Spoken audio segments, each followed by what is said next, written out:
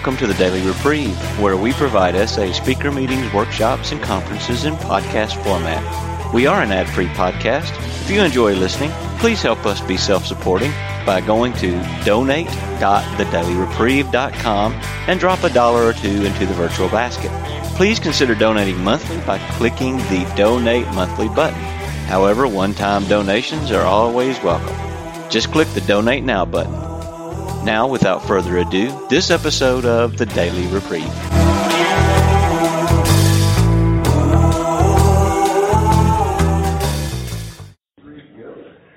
Welcome to this meeting of Sexaholics Anonymous. My name is David from Portland, Oregon, and I will be your facilitator along with from Waco, Texas.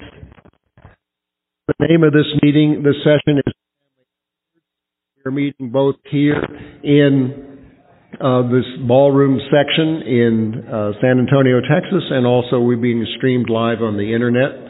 And I was asked to remind those of you who are listening on the internet that you're welcome to submit questions over the internet, and we will respond to those when we get to that portion of this share. Please take a moment to silence all electronic devices. If you need to use one during the meeting, please take it outside. We ask that you not make any personal recording of this or any meeting. Please join in a moment of silence, oh, you're so good to me, followed by the Serenity Prayer.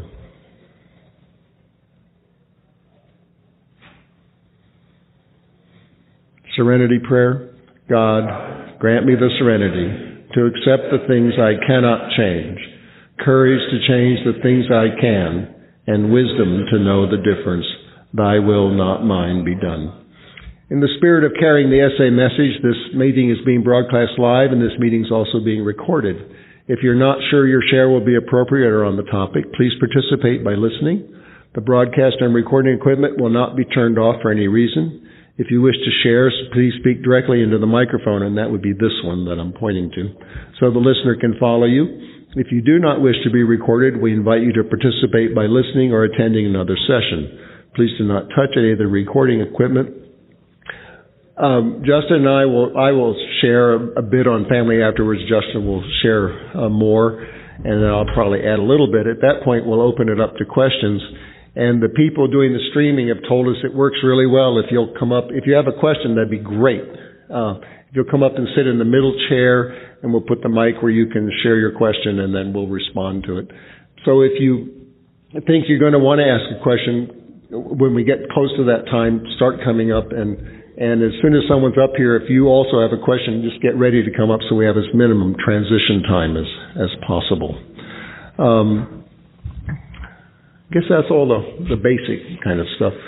The materials they sent out for us to think about in the family afterward included this quotation, a quotation from page 122. In Portland, we have an AA group that's called the Family Afterward, and that's a group for couples support group, and this whole chapter 9, it's called the Chapter 9 group. And Chapter 9 is titled The Family Afterwards. I'd like to read the first two paragraphs of that, and then Justin's going to share a story. Our women folk have suggested certain attitudes a wife may take with the husband who is recovering. Perhaps they created the impression that he is to be wrapped in cotton wool and placed on a pedestal. Successful readjustment means the opposite. All members of the family should meet upon the common ground of tolerance, understanding, and love. This involves a process of deflection. The alcoholic, his wife, his children, his in-laws, each one is likely to have fixed ideas about the family's attitude toward himself or herself. Each is interested in having his or her wishes respected. We find that the more one member of the family demands that the other concede to him, the more resentful they become. This makes for discord and unhappiness. And why? Is it not because each wants to play the lead? Is not each trying to arrange the family show to his liking? Is he not unconsciously trying to see what he can take from the family life rather than give? I find the A Big Book to be so powerful in large part because it's so descriptive of what it is we experience. I'm a sexaholic, but the same identity. and what is the solution? What actually works in terms of a different outcome? And that's at least in part the topic of this session on the family afterward. Excuse me. Again, I'm Justin R. I was just going to share a little bit about my experience on this topic. I think in some ways I'm a little bit of an outlier in that, first of all, I got into SA in my late 20s, which I was living in Atlanta at the time, Atlanta, Georgia, when I got sober and got into recovery. And at least with respect to that specific group, I was pretty young comparatively. I was not married, had a serious girlfriend at the time, and she was wonderful, kind, gentle, very loving, beautiful. I called her a Valkyrie. She was just this angelic person, and I could not love her. I could not treat her well. I routinely made her cry. She routinely, in my mind, failed to meet my most basic, self-evident emotional needs. I routinely fantasized and acted out about her best friend, and she kind of picked up on that somehow, that I was lusting after her best friend the entire time we were dating. And it was in that kind of context that the first thing that became apparent to me was that I was a love cripple.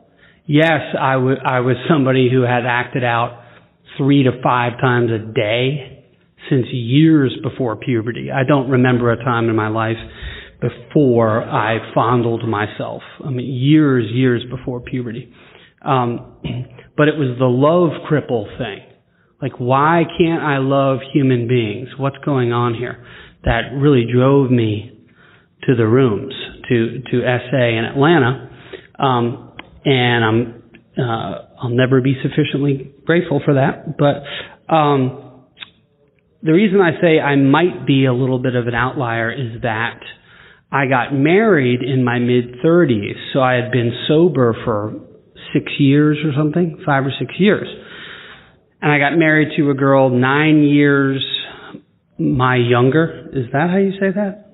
My junior? My younger. What the heck? Yeah, thank you. So she is a peppy optimist. And she just thought, man, my husband is awesome. He conquered this sex addiction thing. He has been sober for 6 years.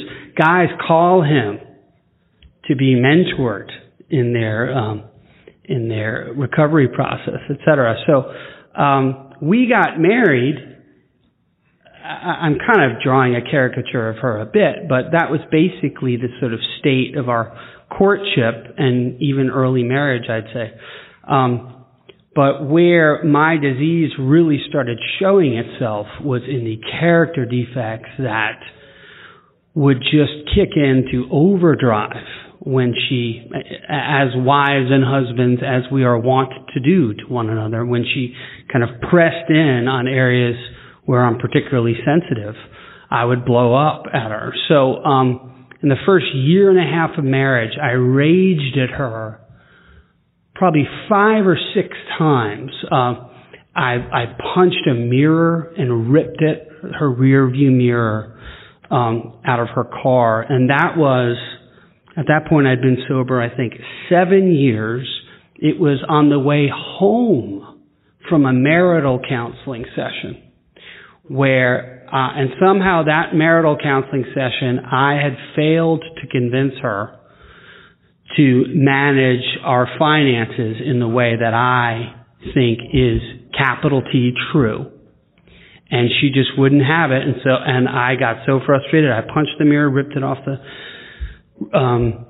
windshield, had to replace the windshield. I threw a glass with a Coke in it, I think, or something like that, yelled at her. One time, I screamed at her more violently and said all the varsity level cuss words that I could think of.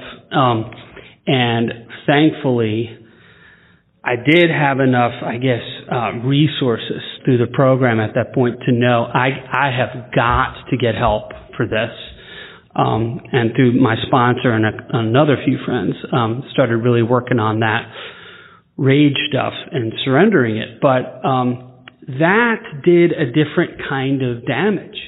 I mean, my wife doesn't have sad stories about catching me with other women or finding inexplicable credit card charges for porn or prostitution. She doesn't have those stories, but she does have stories about what it's like to be married to a sexaholic in recovery. She really does.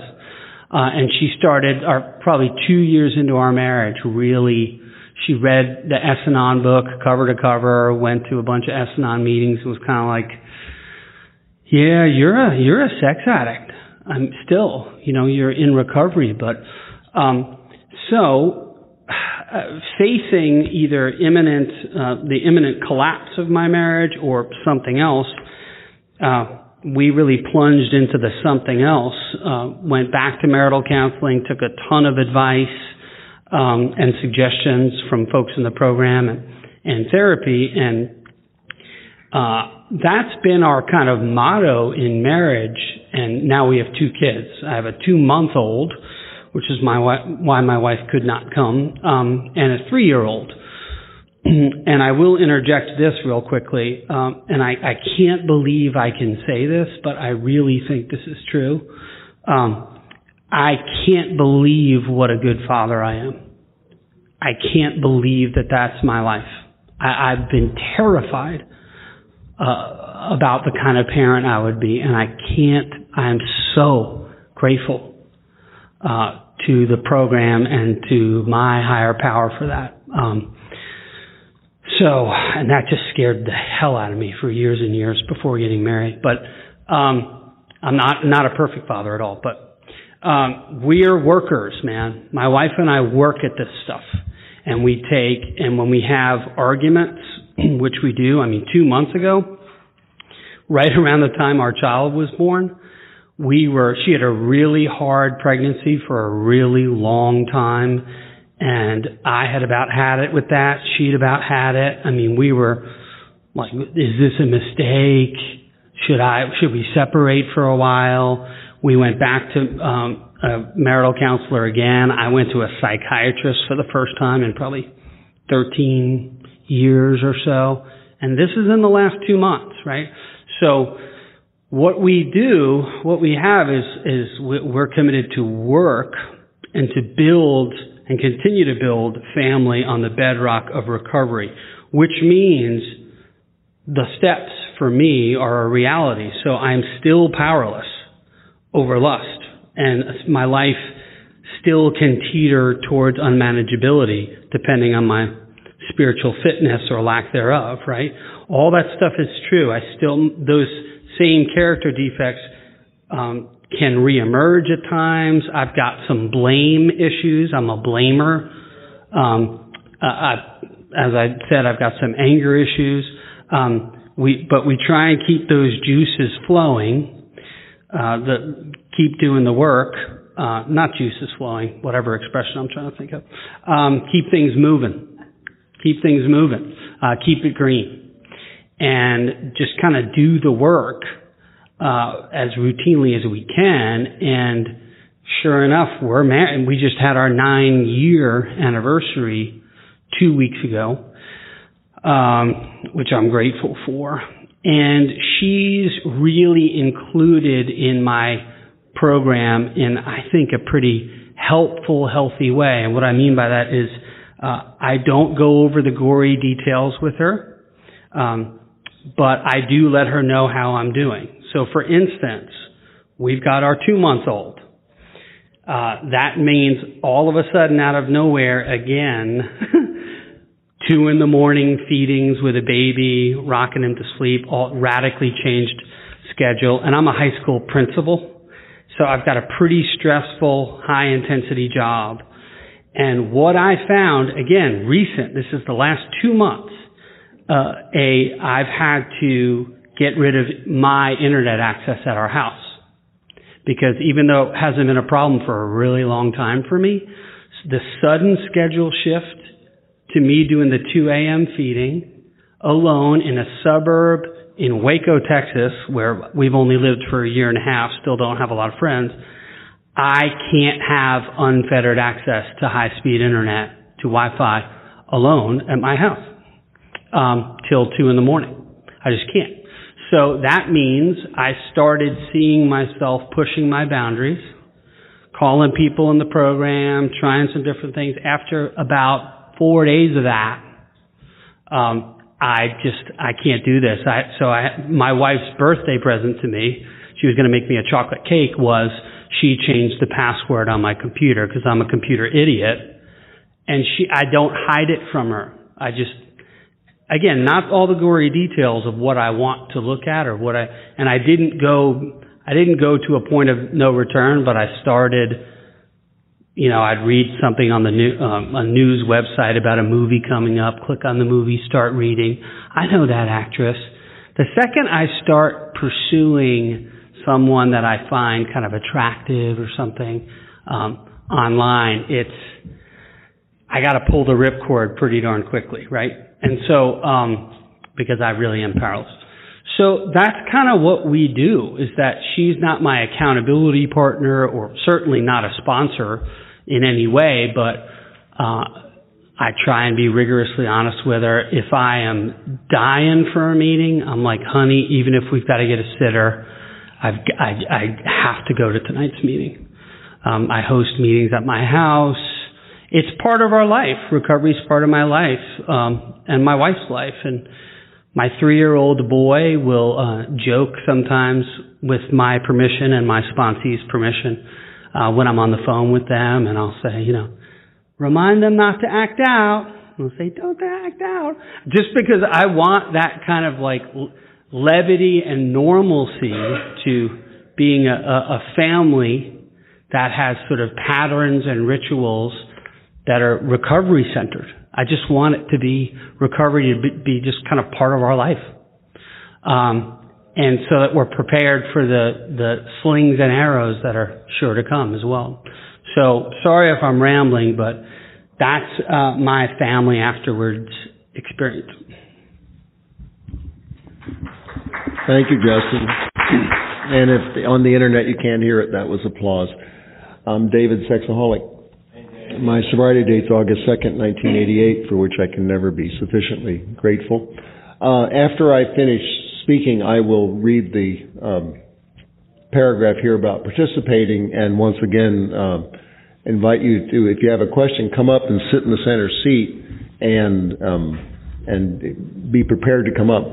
So we have minimum transition. And then on the internet, if you're listening, streaming, you have a question, please submit it, and the people who are monitoring the streaming will pass it on to us. My awareness, I came into SA because I really didn't want to lose another family. I'd already lost one set of kids, one pair of kids and one wife. And I didn't want to go through it again, and my wife had it with my behavior quickly. And so the family afterward has always been part of what has kept me in SA and attracted me to SA. And I was playing with my wedding ring here, and remember, I've lost my wedding ring periodically. The first one, I know exactly where it is. It's in a nun's convent outside Marriottsville, Maryland, because it fell down a drain, and when we went to rescue it, it fell down between the walls of the nun's convent down below. So I guess I know where to go get it if I wanted to spend a lot of money and repair the wall in the bathrooms there.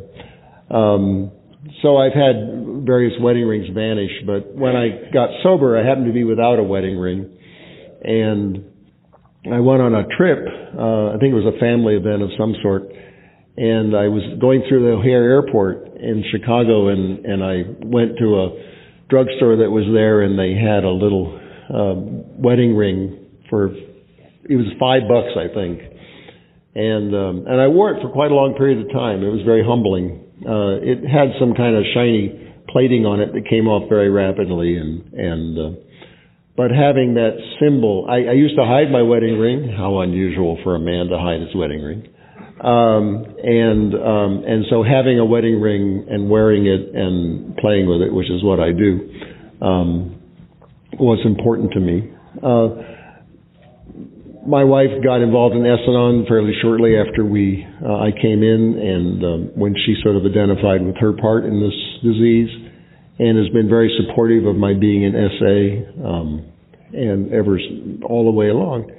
Having said that, not unlike what Justin was just sharing, 4 years into sobriety and recovery, and having gone through actually a major crisis with one of our children dealing with drug situation, she really crashed. And one day, a bunch of things had gone on, and I don't need to be any more detailed than that in this talk, but she got so angry with me that she walked out the front door of the house and got in the car. We were in Nashville, Tennessee, and she drove to Los Angeles. And then she drove north into Oregon and stayed with a cousin there. And she was pretty upset. She was really upset. And I looking back on it now, I realized that she was humiliated and scared by a bunch of things that had been going on, and probably in both intermixing there in either order. And it was just overwhelming for her. It also gave us inadvertently a longest period of abstinence, and 4.5 months, and that turned out to be, as is said in our literature, a tremendous gift. Another thing is what Roy writes in the White Book is definitely my experience. He talks about how he would find himself getting rageful about really important issues in their marriage, like finding hair in the sink. And he said when Iris, he didn't say her name, when his wife figured out that when he was angry about hair in the sink, it meant that he was struggling with his sexual addiction, she really blew up at him and turned into a white heat herself. And when I first time I read that, I identified with it, and I've identified with it ever since. When I'm getting on my wife's case, overtly or covertly, it's always my disease is stirring inside me, and I'm terrified, which is actually that's an appropriate reaction. Taking it out on my wife is not appropriate. So the family afterwards has been a big deal for me. Just a couple of things that have happened that have made a difference for us. One was we started a couples group. In fact, there's a guy who was in the group with us who's here at this conference in 1989, and we've gone to couples group ever since. We meet twice a month, and if we're at all available, we go. And that has given us a chance to reaffirm how important sobriety and recovery is in our lives. My wife doesn't actively participate in Essanon anymore, except for the couples group, and that she's great. And she doesn't remember schedules, but she doesn't remember any schedules, so she depends on me to do that. We were originally going to get married on February 29th, but it was on a Tuesday, and I said, I don't want to get married on a Tuesday. And she said, if we don't get married on February 29th, I promise you I will never remember our anniversary. And it's true, she never has. We got married on February 29th, of course, only comes every 4 years. And it was so unusual that she thought she could remember it, but she's never remembered the 27th. But I'm compulsive about it, so I remind her. Anyway, the couples group has been important to us, and we've sometimes sort of sustained it. Sometimes it's a big group. Right now it happens to be big. Another thing that's been important to us, been after that episode and moving out to the West Coast, one day I realized, I've shared this before, and it seems so simplistic, and it's pretty accurate. I realized that every time we fought, it's because I had disagreed with something she said, or expressed an opinion on something she said. So I stopped disagreeing and stopped expressing an opinion, a negative opinion anyway, and we stopped fighting. Turns out I was right. We did fight every time I did that. So the ability to stop fighting had always been available to me. That was about 20 years ago now, or 18 years ago now. And to this day, we express amazement that we're still able to do that. We just came back from an 18-day trip together, and we didn't fight. We had a great time. And that included one time when I was totally panicked because my cell phone was hijacked in New Zealand electronically hijacked. I didn't have service, and somebody with a totally different phone had taken over my account and stuff like that. Probably a computer, actually, but we just, even with that, I just kept saying, it's not you, I'm just being weird. This is what I get when stuff like this happens, and we didn't fight. So that's made a big difference and certainly brought a lot of peace. I'd really try to make serenity my goal, and I'd rather be serene than right has turned out to be a wonderful phrase for me, and I try to stick by it. And Roy, the last thing I'll share, and then we'll open it to questions, so get ready to come up if you're thinking of it. Is Roy's little piece, I Am the Key, that's on page 133 in the White Book, is amazingly accurate. And it's a description of him going off with another sexaholic to complain about their wives. And Roy realizes that he is the key to their recovery together, and that he had an opportunity to treat his wife as someone else in the program rather than as someone who was annoying him. And he said as soon as he walked in the door, his wife knew he had changed. And that one line is what really drew me to the story and has continued to attract me, because I can identify with that. I know when someone has changed, whether it's my wife or me. And we can always see it in somebody else. We just can't see it in ourselves. And when I made that decision, I realized I'm not going to fight anymore. Or another decision I had made earlier, that no matter what happens, I'm not leaving this marriage. If you want to leave, fine. If you don't want to leave, fine. I'm not leaving. And when I make those parts, I am the key, as Roy says, very accurately. And when I practice that, and then take responsibility for it, things get better.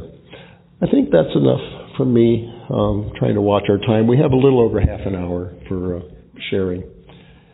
So I'll move to questions. And again, if you have a question on the internet or here, if someone wants to start off, come on up now. Here are the guidelines for sharing at this meeting. If you would like to share, please come up ahead of your turn and make a line just get near this chair in the center. In sharing, we ask that members with 5 years or more of sobriety share first, then 1 to 4 years. I'll let you sort that out for yourself. If time allows, others will be invited to share, so let's focus on the solution. When it's your turn to share, please speak clearly so that everyone can hear you. In participation, we avoid topics that can lead to dissension or distraction. We also avoid explicit sexual descriptions and sexually abusive language. The emphasis is on honesty, recovery, and healing, how to apply the 12 steps and 12 traditions in our daily lives. No crosstalk, please. If someone feels another's getting inappropriately explicit or is focusing excessively on the problem rather than the solution, they may so signify by quietly raising their hand. Although this is an anonymous meeting, please remember that anonymity does not mean legal confidentiality. Please do not share any felony for which you have not been adjudicated, as we may be required to inform law officials to protect the injured. Please be mindful of what you share to not break your own or another member's anonymity. I think we have a question. Why don't you take it? Sure. Question from online, from New Jersey, I believe, from Cindy R. What does spiritual connection look like within your family? Take a crack at it? Okay. Not awesome. Not as good as I'd like it to be, but my wife and I are both of the same faith, which we take very seriously.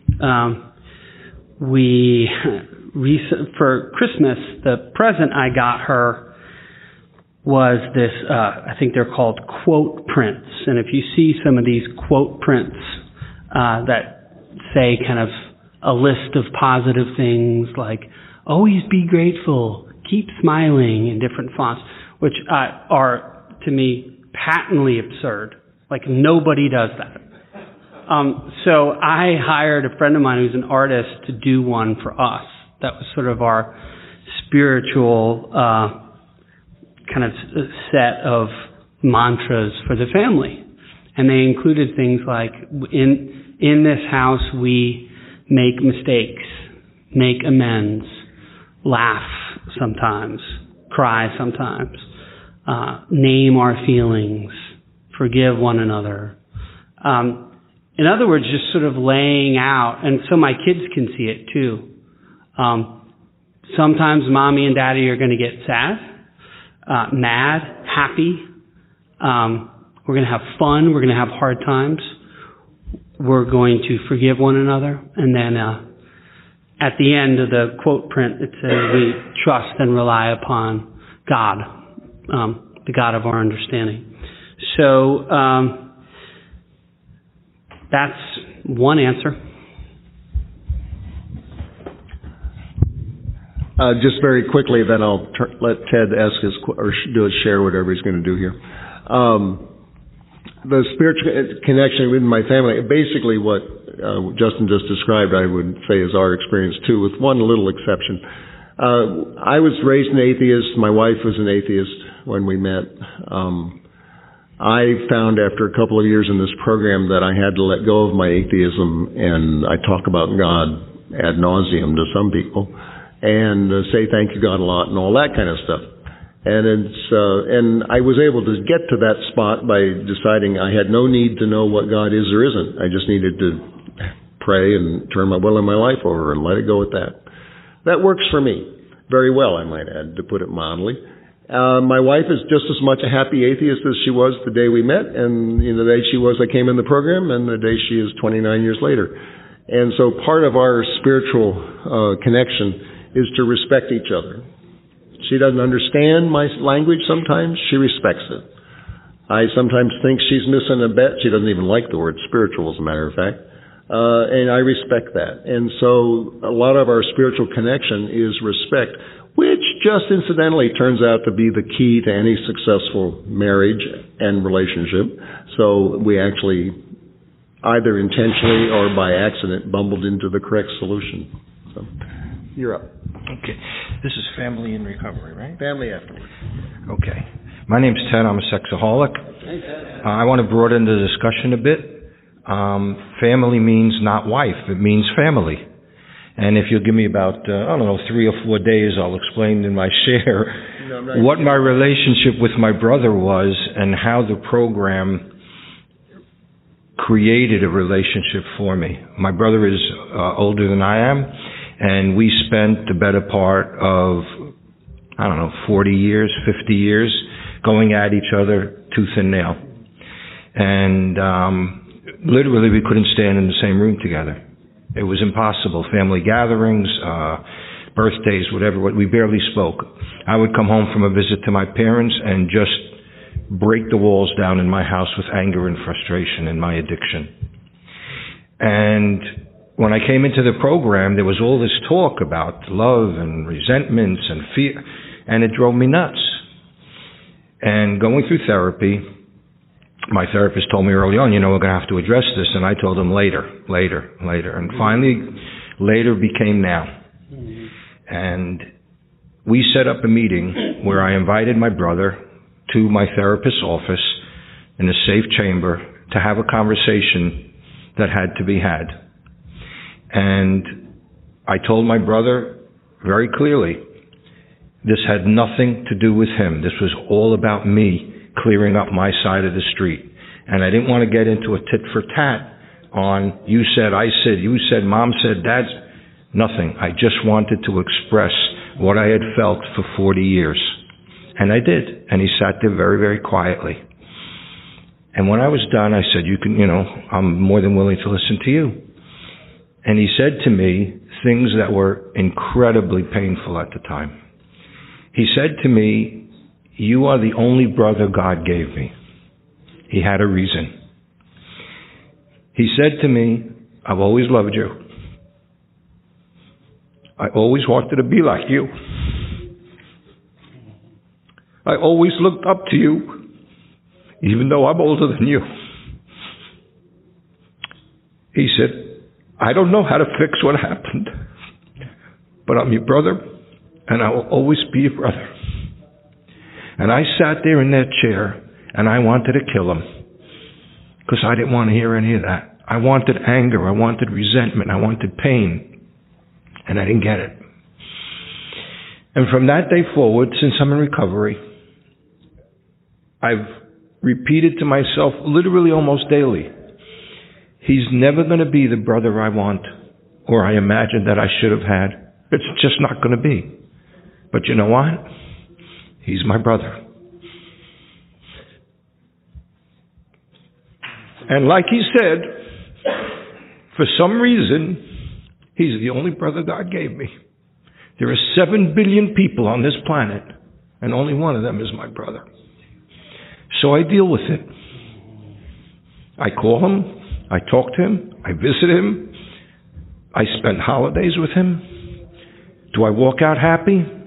I can't really say I do. But you know what? That's not the goal. I don't hate him anymore. I don't curse him anymore. I don't yell at him anymore. He's my brother. All right, man.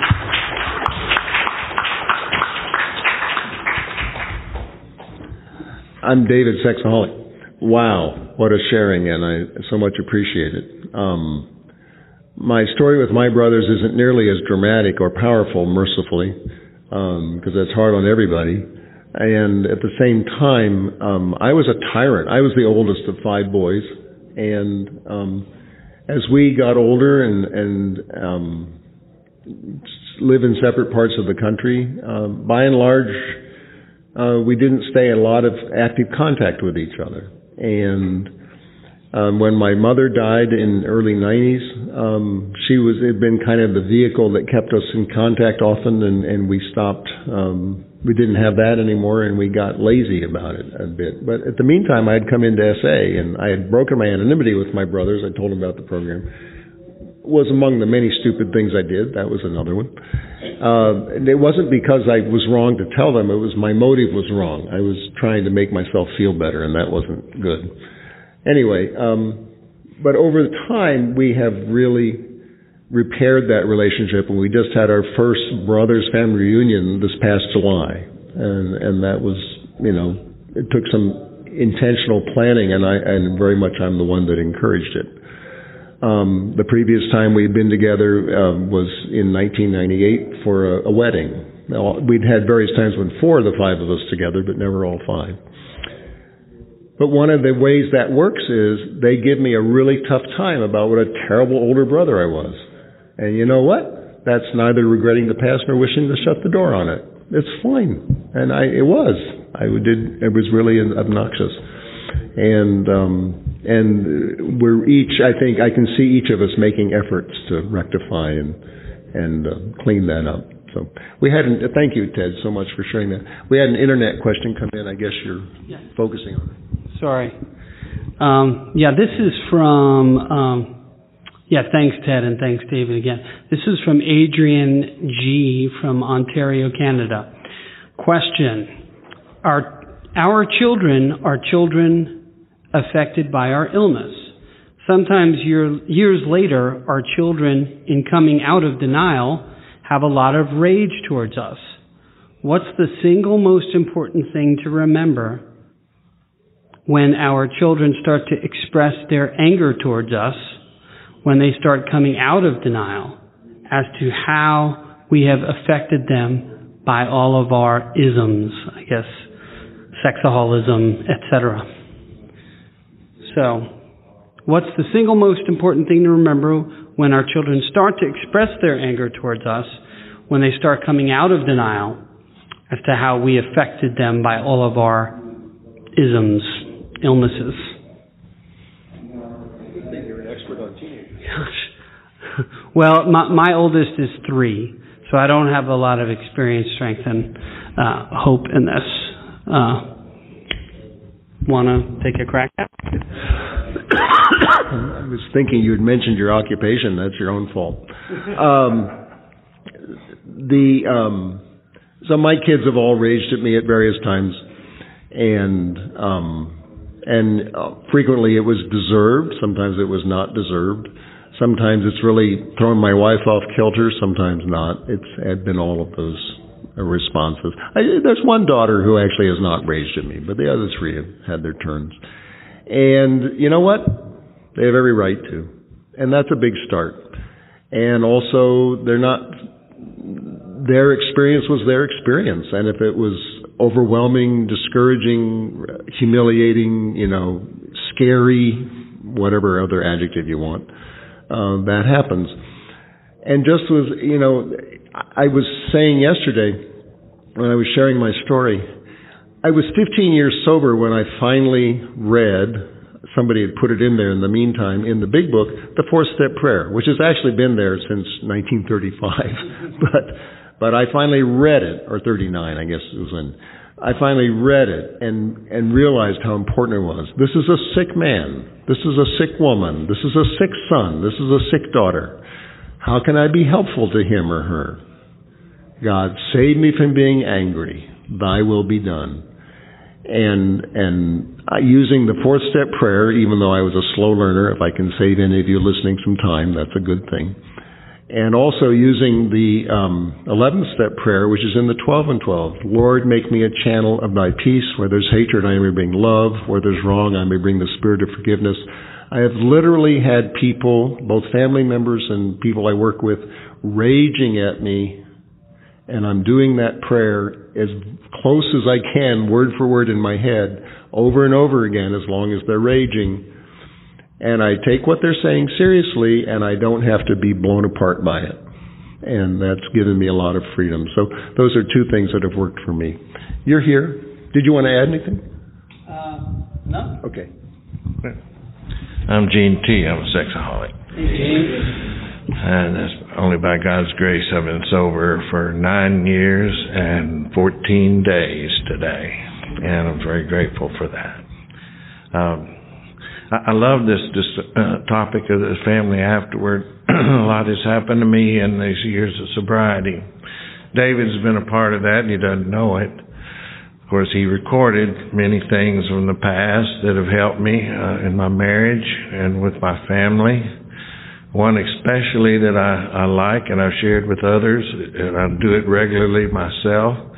He told me to mention to my wife, say it regularly to her, verbally say it, what's on my mind and on my heart, that I love her dearly. I'm not going anywhere. I'm not leaving this marriage. You're the only one I'm looking for. I'm not looking for other persons in my life. You're it. And I love you for that. You helped me a lot, and I've tried to help others with that too. That's good advice. I know it's on my mind a lot. It's on my heart dearly, but I don't say it. You said say it. Say it often and mean it. I love that. That's helped me a lot. I can relate to your anger. I grew up with it, and I brought it in with me in my marriage, and that's been something I've had to seriously work on in recovery. A few numbers. I'm almost 71. I've been in Alcoholics Anonymous and sober for 33 years. I've been married to the same wife for 48 years. We have 2 children. One's 45, and the other's 43. Grown kids. But around Christmas of 2008, they all wanted me out of the house. My kids were grown and all, but they concluded and helped with my wife to kick me out of the house. And they should have. It took me about 2 or 3 years of sobriety to get to where I could thank them for that. Because they saved my life. They got me into this program. And I'm still doing amends with that family. My family, I will be for the rest of my life. Just last October, I had the opportunity with my son to make another piece of the amends when the pickup door closed and we were both in there together taking a short trip. I got to say, I was wrong for this and that and that. I did that wrong. And he listened real well and, didn't say much for a while. A little while later he said, "Well, Dad, if you're trying to apologize for being a lousy father, I can handle that." And then he blew up on me, which I knew he would, and that's fine. I was ready to listen to what he had to say. I've learned that about making amends. I can rehearse and practice my part and say it the best I can, but I better be ready to listen to what they have to say, because there's a lot more pain in there than I can even imagine. So, anyway, I love sobriety today. I too can go on a trip with my wife like this one and many others without fights. We used to never be able to do that before recovery here. And I've been sober in AA, 20 some odd years, but still we were fighting.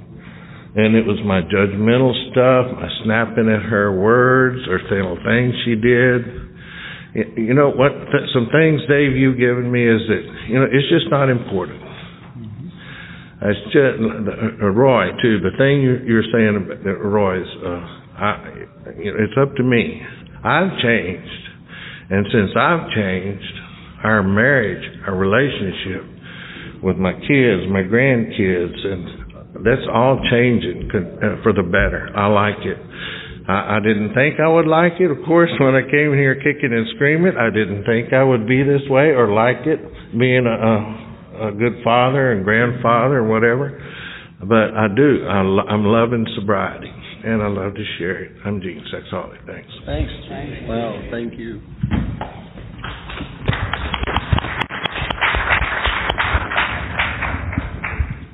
Did you want to respond? Is there another? No. That was magnificent, and the only thing I would add is Dr. Paul's story, Acceptance is the Answer, on page 417 or 449 if you have a third edition. For years I thought the worst thing could ever happen to me is that I would turn out to be an alcoholic. It turns out it was the best thing that ever happened to me, which means that I don't know what's good for me or for you. And if I don't know what's good for me or for you, then it's best that I don't give advice and pretend I do know the answers. And then those dreadful words with which he ends that paragraph. For years I was judging myself by my intentions while the world was judging me by my actions. And that I just had someone read that earlier today, and it just really is still the issue, one day at a time for me. So that was magnificent. Thank you for sharing that. I'm glad that we get to pass things on that are helpful. Are you coming up? In which case, keep coming. No, it's fine. Just keep coming. That's all. Do we have any more internet questions at this point? Okay, you're up. Ned, sexaholic from Seattle, and I was over there because I know better than to step in any of David's lines. I'm an adviceaholic, like many of us are. One technique that I've found useful is when I want to give advice, I use the Jeopardy rule. Phrase it in the form of a question. And that's often very useful. So it took me a little while, being an adviceaholic, to come up with a question. But I have one for you both. In dealing with any member of your family, I rehearsed this. How did it go? About 2 inches? Oh, that's better. Well, it's not quite. No, but can they hear me? Just do it. Okay. Okay, here's...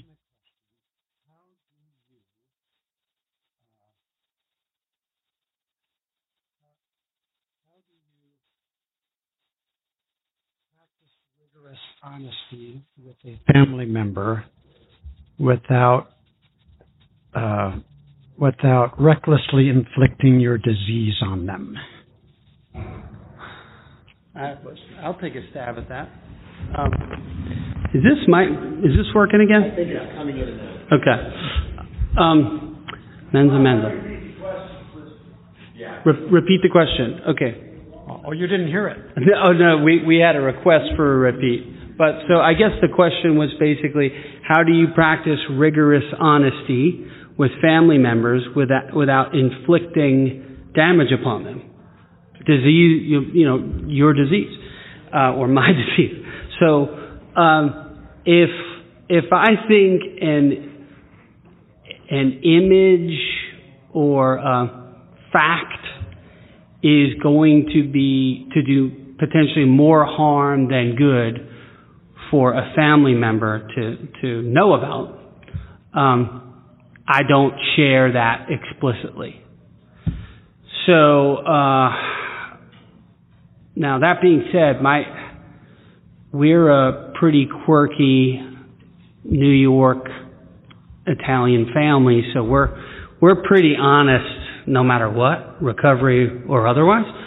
So my parents and my sister know a fair amount about my disease and even some specifics. But basically, if I feel like I'm purchasing my peace of mind at their expense, if I'm sharing gory details that really aren't helpful to me for them to know or for them to know about. And I just try and make that the guiding principle.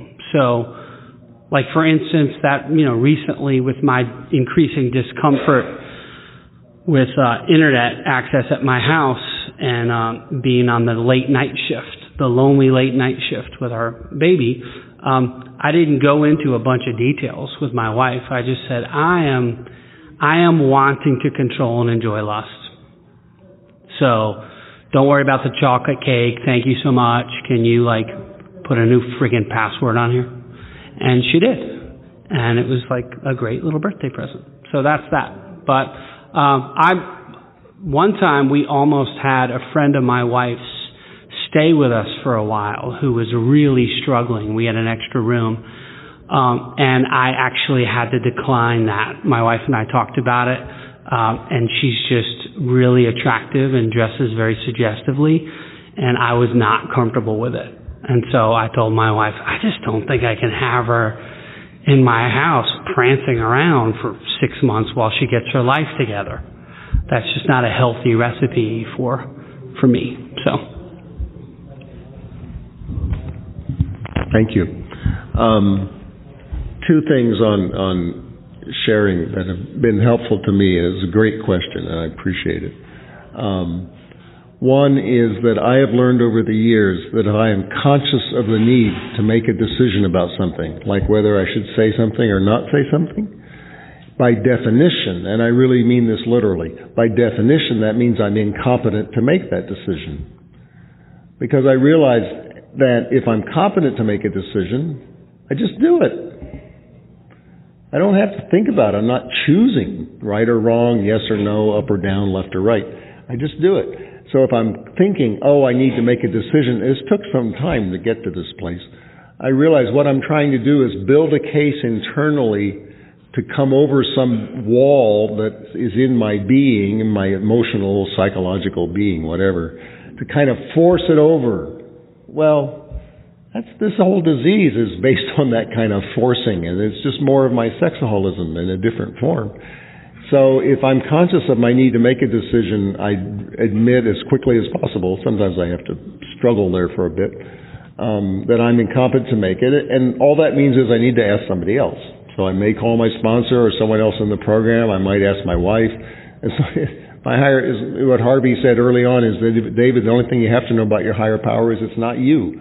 So anybody I ask will do a better job. But Judson in Seattle, sponsor, says to him, and Judson quotes it to this day, you could stop anybody at a car intersection, Judson, and they'd make a better decision about your life than you would. And that's, so if I'm incompetent to make a decision, I just ask somebody else's opinion. And who knows what they'll say? It's not my opinion because I'm not competent. The other thing is on sharing things in general, and this is really it's worked in all aspects of my life, and I repeat it often so I keep it in mind because it's easy to forgetting disease, right? And that is the two criteria for sharing something verbally. If I can share something and my motive is love, And no matter what I'm sharing, if I can surrender the results of my sharing, then it's fine. I can share anything in the world. And I practice this, it's held up over time. Equally importantly, if my motive is not love, or if I can't surrender the results, and by the way, that's the most common one, the criteria. If I can't meet those two criteria, it's better to wait and not share at that time. So I use those criteria regularly, and as I said, most often it's I can't surrender the result. I want an outcome, I want a response, I want a change of plan, whatever. Well, that's not surrendering results, so then I just wait. And it always works out. So, anybody else want to come up? Oh, good. You going to hand us something? Here, I'll throw it to you. Advice on how aggressively or patiently to build relationships with adult children who don't appear to want a relationship with us. That's a good question. I have limited experience, strength, and hope on that particular issue, but what do you think, David?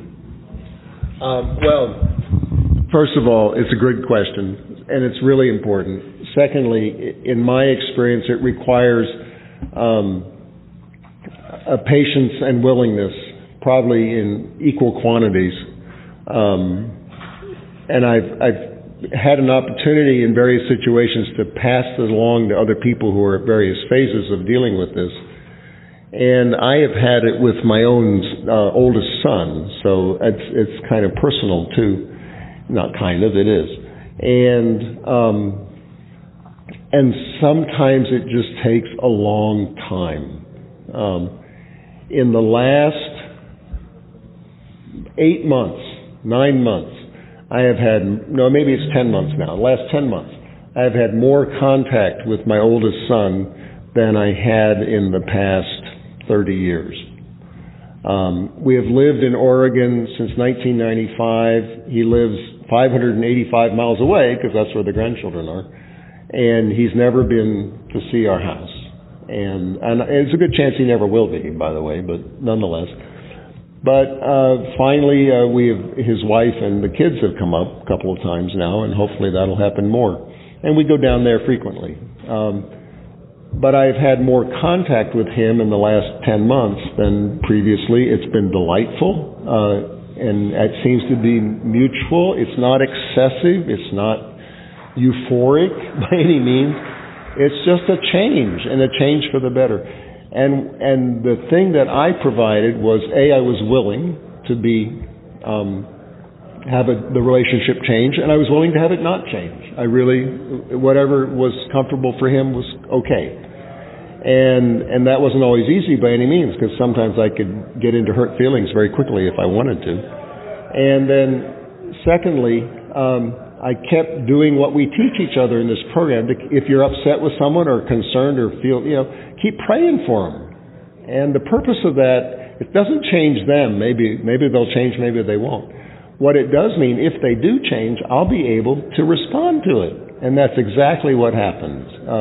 I can point to an event that probably made a big difference. An important person in both of our lives died, and when he took his family to the funeral, I made a significant contribution to the expenses with no request from them. I just did it. And I'm sure that helped. But you know what? I was able to make that contribution just because I was willing, and it seemed like a good idea. And they accepted it, and they have responded as they've been able to respond, and that's been fine. So a lot of it is just patience and willingness, and to have a time frame that's a lot bigger than David's, I want it now, I want it my way, I want it now, which is my default, and doesn't work. We are up on time, and I think we need to close. I really appreciate, did you count? I did. I will count right now. I got it. You talk. In closing, anything you've heard at this meeting is strictly the opinion of the person who shared it. The principles of SA are found in our 12 steps and 12 traditions. Remember, we never identify ourselves publicly with SA in the press, radio, TV, or films. Neither does anyone speak for SA. This is an anonymous program. Please keep the name, address, and phone number of anyone you meet to learn about an SA to yourself.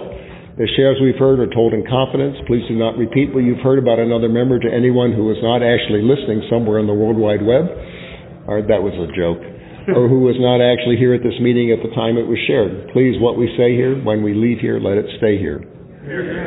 And let's form a circle, and we'll close with a third step prayer. And for those of you who've been listening on the internet, thank you so much for participating in this event, and we hope it's been helpful to you.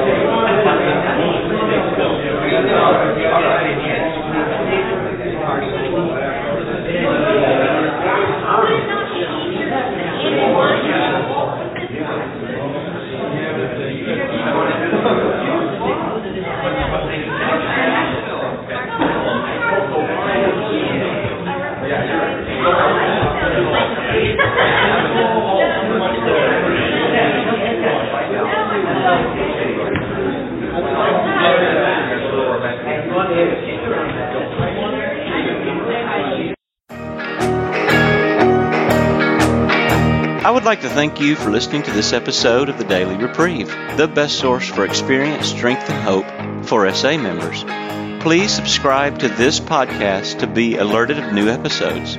Please show your support by donating to the Daily Reprieve by going to donate.thedailyreprieve.com and choosing either monthly donations or a one-time donation by clicking Donate Now. Thank you for listening, and stay tuned for the next episode of The Daily Reprieve.